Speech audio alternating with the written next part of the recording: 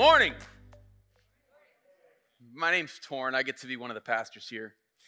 And I love our church. And I love being back together. A couple years ago, I bought a pontoon boat for our family. Now, Facebook has obviously learned of this reality, and they keep sending me an ad to try and buy this shirt. I never dreamed I'd grow up to be a super sexy pontoon captain, but here I am killing it. Now, I will admit, no young person grows up dreaming of being a pontoon captain. I simply wanted a boat to get out on the water so that I could keep my kids away from electronic devices and hopefully make some memories as a family. And more than that, it was cheap. So that's why I decided that we would have a pontoon. But let's be real. Nobody grows up thinking like, ooh, I would love to captain a pontoon boat. No. If I was thinking about the kind of boat that I would want to grow up to drive, it would be a boat like this. Oh, yeah, that's what I'm talking about, right? Fast, powerful, sleek, flashy. And if I couldn't have that boat, then I would at least like to have this boat right here. Come on, right? Drive to Holland State Park, put the top down, and then literally just drive right through the parking lot, into the sand, out into the water. Like, that would be baller.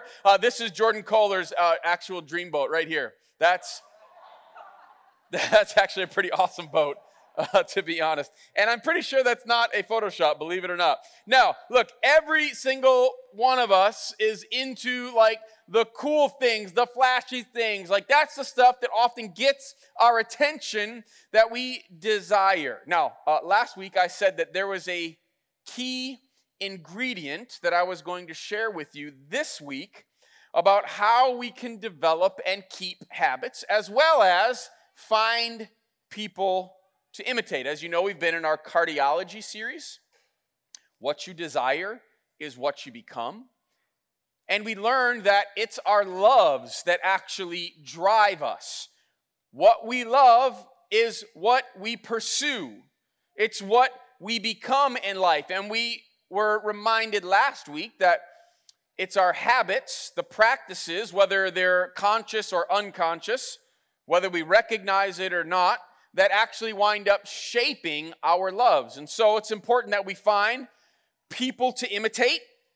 Okay, we learn that from Scripture, as well as practices that we can continually do to form habits, because habits are the virtues or vices that shape our loves. So what I'd love for you to do as we begin to move into this key ingredient is to open our Bibles to Colossians chapter 3. Now, in Colossians chapter 3, you will find this is a very recognizable passage because we've looked at it each of the last 2 weeks. This is an important passage for us as we continue to engage in our thinking about what is it that's actually driving me. Colossians chapter 3, let's read again, starting in verse 12. It says, therefore, as God's chosen people, holy and dearly loved, those 3 things are really important just to recognize real quick, okay? He says, therefore, as God's chosen people, God has chosen you. Then it says that you are holy. God has declared that you are holy. You've been set apart for something He wants to do. And then it says, and dearly loved. We are the thing that motivates God's purpose, God's plan. It's His love for us. That's all huge. He says, because of that, therefore, clothe yourselves or put on these virtues: compassion, kindness, humility, gentleness, and patience. Bear with each other and forgive one another. If any of you has a grievance against someone, forgive as the Lord forgave you. And over all these virtues, right, these good moral habits that we learn through practice and imitation, he says, put on love. Put on love. Love is the thing that binds all of this together. It's interesting because our habits actually shape our loves, but our loves are the things that actually drive who we are, what we're becoming, what we're about, what we're pursuing. Virtues are habits that form our loves, and what we love determines what we become. Virtues require practice, right? They require people to imitate. And that was the homework that I gave you last week. Anybody remember that? I said pick a virtue and practice it for a week, or find a spiritual hero. How'd you do? Usually I don't come back and hold you accountable, but I am this week. How did we do, church? The other day, I actually went and looked up one of my heroes and just started doing some more reading. Listened to actually a sermon that he gave. His name was Jim Elliot. Jim Elliot actually passed away about 20 years before I was even born. But Jim Elliot was passionately in love with Jesus. And it affected and infected his entire life. In fact, so much so that he chose to spend his life trying to share that love that he had for Jesus with a group of people that nobody else wanted to go to. And he wound up being killed for it. Was a martyr. Jim Elliot, in one of his journals, wrote this. It's one of the most famous lines. You've probably heard it before. He says, "He is no fool who gives what he cannot keep to gain what he cannot lose." He is no fool who gives away what he cannot keep to gain what he cannot lose. I'll admit, and I've admitted this a bunch of times, I find myself way too often loving things way more than I ought to. I want to live my life the way Jim Elliot lived his life. I want to be willing to give up things that I can't take with me into eternity to gain things that I cannot lose and will have with me for all eternity. I want to live that kind of a life. He's one of my heroes. He's somebody that I want to imitate myself after. What then is the key ingredient for finding people to imitate as well as to develop practices and keep them, right? Because it's one thing to start a practice, it's a whole other thing to keep it up long enough for it to become a habit, a virtue. What is that key ingredient? Well, let's keep reading because we're going to find it here in Colossians chapter 3. Keep reading with me starting in verse 15. "Let the peace of Christ rule in your hearts, since as members of one body you are called to peace. And be thankful. Let the message of Christ dwell among you richly as you teach and admonish one another with all wisdom through psalms, hymns, and songs from the Spirit, singing to God with gratitude in your hearts. And whatever you do, whether in word or deed, do it all in the name of the Lord Jesus, giving thanks to God the Father through him." Look at verse 16. "Let the message of Christ dwell among you richly as you teach and admonish one another with all wisdom through psalms, hymns, and songs from the Spirit, singing to God." What is he describing there? Anybody want to take a guess? What? Church. That's right. Friends, the key ingredient in developing and keeping habits, as well as finding people to imitate, is the church. You don't seem nearly as excited about this as I do, right? And I don't think that that's an accident. It's an unfortunate reality, but I think way too often we want that really cool, exciting, like, oh man, he's going to give us this little nugget of truth, this pithy saying. Maybe he's going to tell us about some super cool class that I could take, or maybe it's this camp that I could go to, or maybe it's some super sexy experience where it's going to be like mountaintop and awesome, and that's what's really going to do it for me. And instead, it's the church, the pontoon boat of spiritual development. Right? I mean, all too often, that's what it feels like. And yet the church, when she is properly understood and experienced, is one of the most beautiful, powerful entities on the entire face of the planet, because it is God's very own design. Now, I don't think that the church is actually a pontoon. I think that it's something else, but before I give you the metaphor that I think best describes it, I'd like to share with you two other metaphors that I think way too often we apply to the church. And I'm including myself in this, not just you, okay? The first one, continuing along with our boat theme this morning, is the church as cruise ship. Right? We kind of think that, well, that's what the church exists for. Like, I pay my money, and then I get on, and I don't have to do jack squat. I'm going to enjoy my bed, but I'm not going to make it. Somebody else is.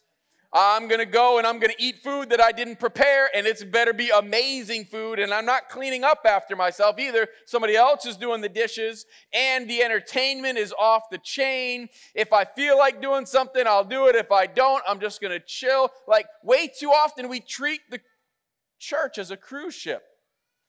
And we're always looking to see if there's maybe a better cruise ship out there.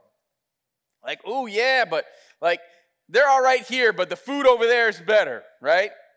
The entertainment over there is better. They have this thing because we see the church as something simply to consume. And when we treat the church as a cruise ship, it's all inward focused. It's all about me and meeting my needs. But that's not what the church is designed to be. Another better but still incorrect metaphor that we will often think of then is the church is a battleship. The church is a battleship. Like, I'm going to get on the battleship, we're going to go to the battle, and the organization, therefore, is supposed to do the fighting, right? Fight against evil, rescue the people that need to be rescued, and we pay pastors to go and do it.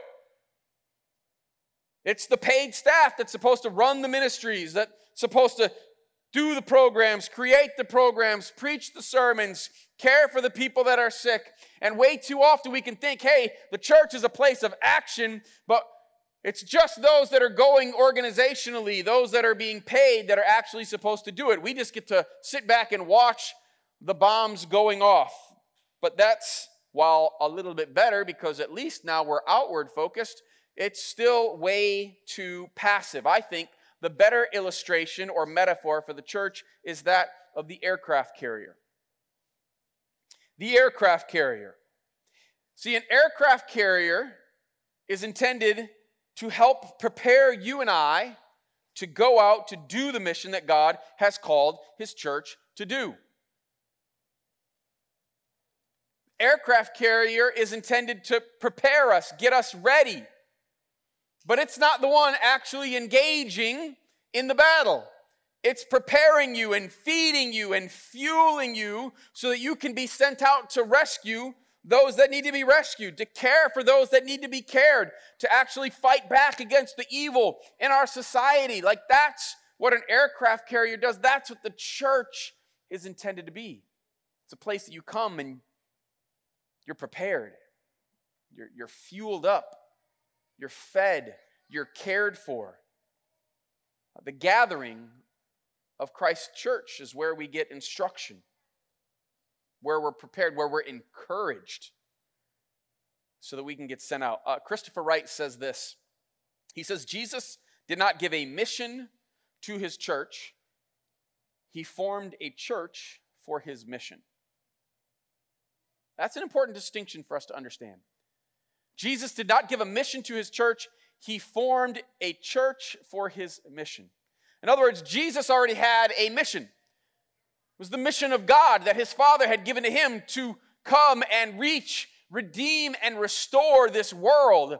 And Jesus, when He leaves, He forms the church to carry on the mission. He didn't create the church and then say, oh, what should I have it do?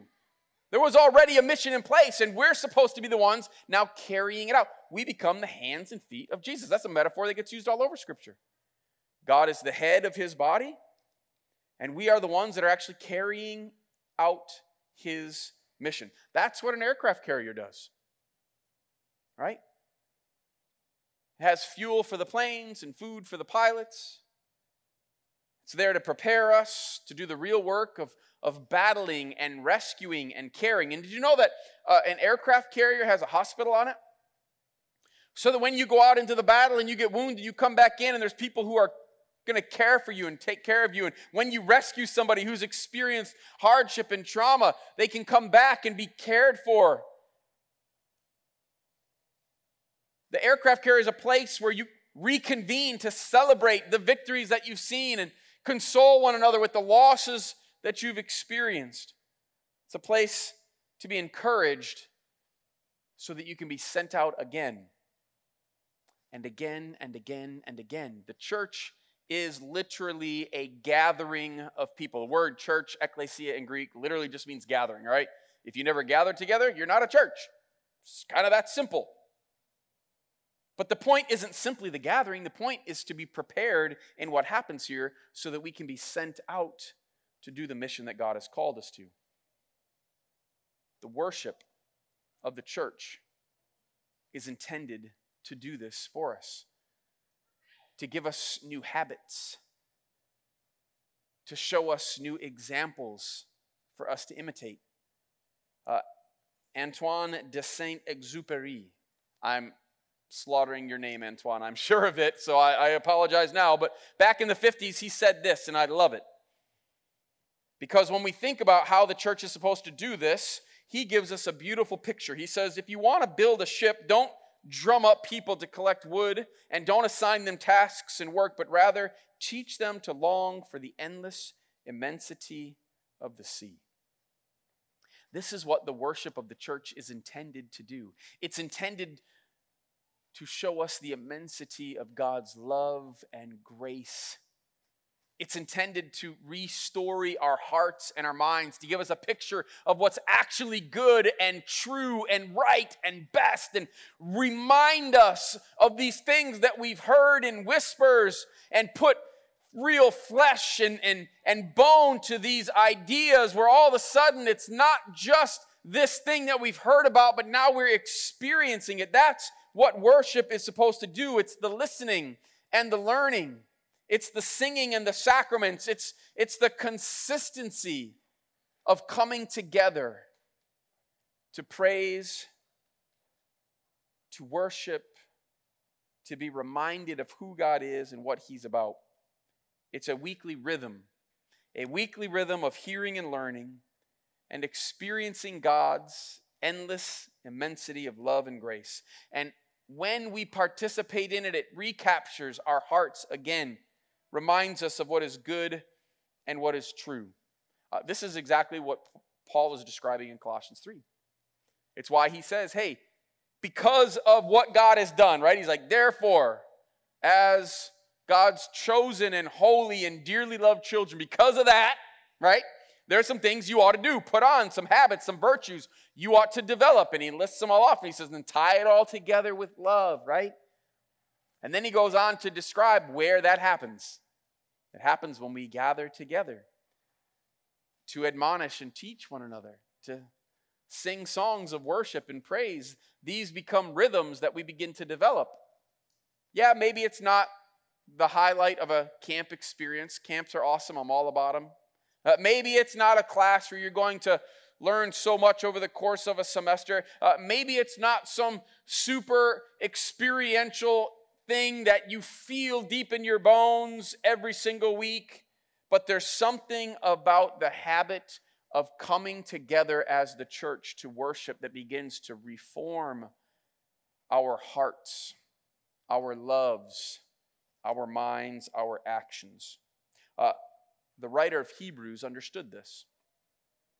The writer of Hebrews, if you have your Bibles, flip over to Hebrews chapter 12, explains what church is supposed to do, what it's supposed to be like. So as we flip over there, this is actually going to be a little bit weird at the beginning, and I'll explain why. But start reading with me in verse 18. The writer of Hebrews says this. He says, and he's speaking to a church, okay? He says, you have not come to a mountain that can be touched and that is burning with fire, to darkness, gloom, and storm, to a trumpet blast, or to such a voice speaking words that those who heard it begged that no further word be spoken to them, because they could not bear what was commanded. Even if an animal touches the mountain, it must be stoned to death. The sight was so terrifying that Moses said, I'm trembling with fear. That's a really weird explanation of something that you probably are like, what is he talking about? What the writer of Hebrews is referring to is when Israel actually became God's special possession, God's holy nation. It's when God gave them, spoke over the nation of Israel his covenant and spoke the 10 commandments over them. It was this mad, crazy experience. They all assembled before the Lord at Mount Sinai. God came down in a pillar of fire and cloud and smoke, and there was an earthquake. And I don't know if Mount Sinai turned into a volcano for a little while or what exactly was going on. It was the power and presence of God, and it freaked them out. Like legit. In fact, the people actually said to Moses, Moses, please tell God to stop speaking to us or we're going to die. And they weren't saying it like metaphorically, like, it's just too much. My hair is tingling. No, they're like, we're literally going to die. Our hearts are not going to work anymore. We're going to all dry. And so this is this formative moment for Israel. Do you know what they wind up calling it? This formative day, they call it the Day of the Assembly. The Day of the Assembly. In fact, Israel actually gets a nickname from this experience. Israel, one of their nicknames is the Assembly of the Lord, the gathering of the Lord. Jesus comes along and Jesus says to Peter, Peter, I'm going to build my assembly, my church. That's the word ecclesia. My gathering, my assembly, I'm going to build it on you. Jesus said, I'm going to build my church. So the writer of Hebrews is saying, hey, when we go to church, when we go to the assembly, it's not like that one that Israel experienced. It's different. Let's keep reading to find out what it's like. He says in verse 22, but you, church, assembly, have come to Mount Zion. Now, not Mount Sinai, Mount Zion in the city of the living God, the heavenly Jerusalem. Mount Zion is another name for heaven, where God resides. He's saying when you gather to worship, you're actually coming to heaven. Every time that we meet on a Sunday morning, we're literally opening up a window to heaven. We're taking the future, eternity, and we're bringing it here to earth. In fact, keep reading and look what it says. It says, you've come to Mount Zion, to the city of the living God, the heavenly Jerusalem. You have come to thousands upon thousands of angels in joyful assembly. To the church of the firstborn, whose names are written in heaven. You have come to God, the judge of all, to the spirits of the righteous made perfect, to Jesus, the mediator of a new covenant, and to the sprinkled blood that speaks a better word than the blood of Abel.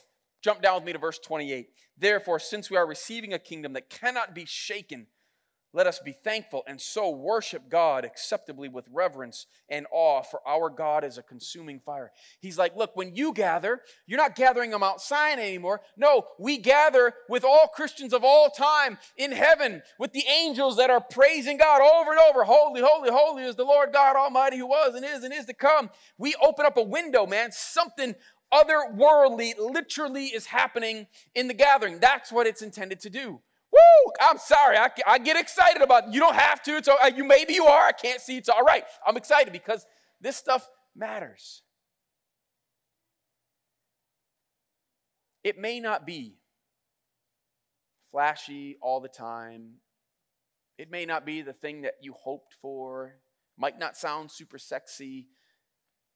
But what happens when we gather at church is powerful. It's powerful and life-changing, heart-reforming.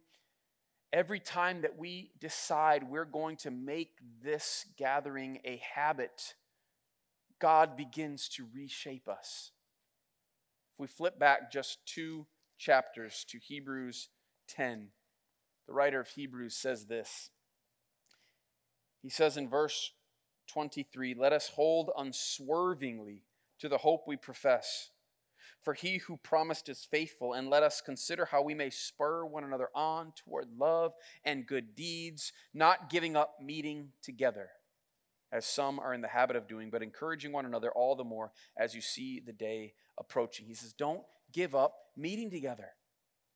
Don't stop doing it. Why? Because there's something powerful that happens when we make the decision to turn our churching, our assembling into a habit. A consistency. That's actually where we help each other hold unswervingly to the hope, right? Where we spur one another on to love and good deeds. James K.A. Smith says this. He says, Christian worship, we should recognize, is essentially a counter formation to those rival liturgies we are often immersed in. cultural practices that covertly capture our loves and longings, miscalibrating them, orienting us to rival versions of the good life. The church is the arena in which God recalibrates our hearts, reforms our desires, and rehabituates our loves. Worship isn't just something we do, it is where God does something to us. Worship is the heart of discipleship because it is the gymnasium in which God retrains our hearts. Look, friends, I know church is not perfect. I'm not perfect. You're not perfect. There's no such thing as a perfect church. That is the reality of the fact that we are human beings, and yet Jesus knew that. Jesus knew that. It wasn't an afterthought where he's like, oh man, what have I done? I left the church in their hands. That was a dumb idea. No, Jesus understood that. Jesus understood that we weren't going to be perfect, but Jesus also understood that when we gather together as the church, that Jesus is still present with us, and that the Father is still loving us, and that the Spirit is still transforming us. The church may not be the flashiest boat on the sea, but it's the only boat that holds the Lord of the sea.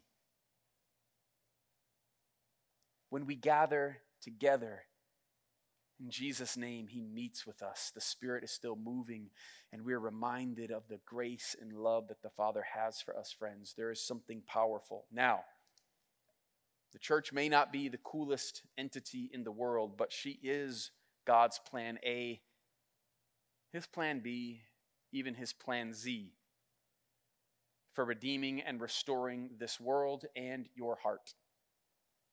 So what are we supposed to do with it? I heard a pastor this past week actually give 4 new habits that I think are so crucial for us. And so I'm going to give them to you. Okay? 4 new habits that I want you to start practicing now. You ready for this? Number 1, the first new habit that I want you to start putting into practice is I want you to establish a Sunday morning routine. Look, you all had one. Okay, I'm talking to those of you that are in here as well as those of you that are online with us right now. We all had one, and then COVID hit, right? And then Michigan summer hit, because that hits every year. But you combine COVID and Michigan summer, and all of us have experienced the disruption of our routines. Our Sunday morning routine does not feel like or look like it has for a very long time. And so what I want you to do is promise me that you will establish a Sunday morning routine. Look, some of you, okay, probably those of you that are not sitting in the room right now, because otherwise you wouldn't be here. So I'm mostly talking to those of you online currently. Some of you are too vulnerable to return to in-person worship right now. We will acknowledge that, okay? And we will love one another.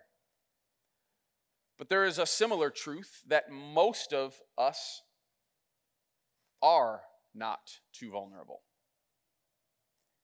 Now, I don't want nobody to get COVID. I don't want to get COVID, all right? I don't want our church to be a place where COVID gets spread. But I also recognize that what happens in the church, in our spiritual formation, is essential. It's not a non-essential. Jesus was actually very clear about this. We don't preach about it too much because, quite honestly, it feels a little like, I don't know if I want to say this, but Jesus actually said, don't fear the person that can kill the body, fear the person that can kill the soul. Now, I'm not saying be nonchalant when it comes to COVID. What I'm simply saying is don't be nonchalant with COVID, but don't be nonchalant with church either.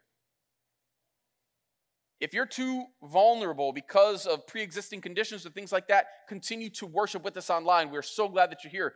Make a Sunday routine for that. Plan it. Set your alarm.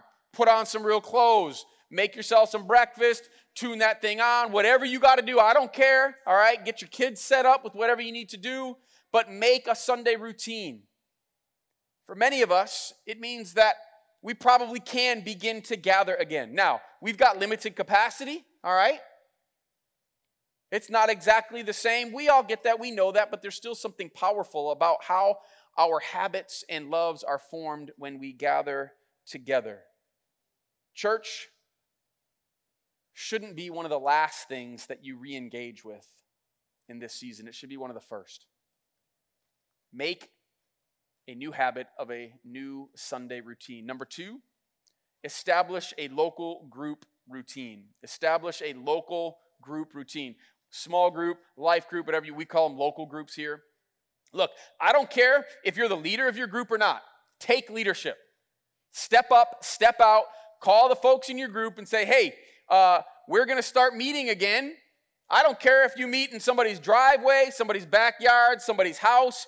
Even if you have to meet online or in a park, step up, take leadership and say, hey, we're going to start meeting again. Establish a local group routine. Now, if you're not currently in a local group, if you don't have Christian community, one of the greatest gifts of the church is the fact that she provides for us, people, for us to engage in real biblical community. People we can share our lives with, celebrate with, care for, be challenged by, right?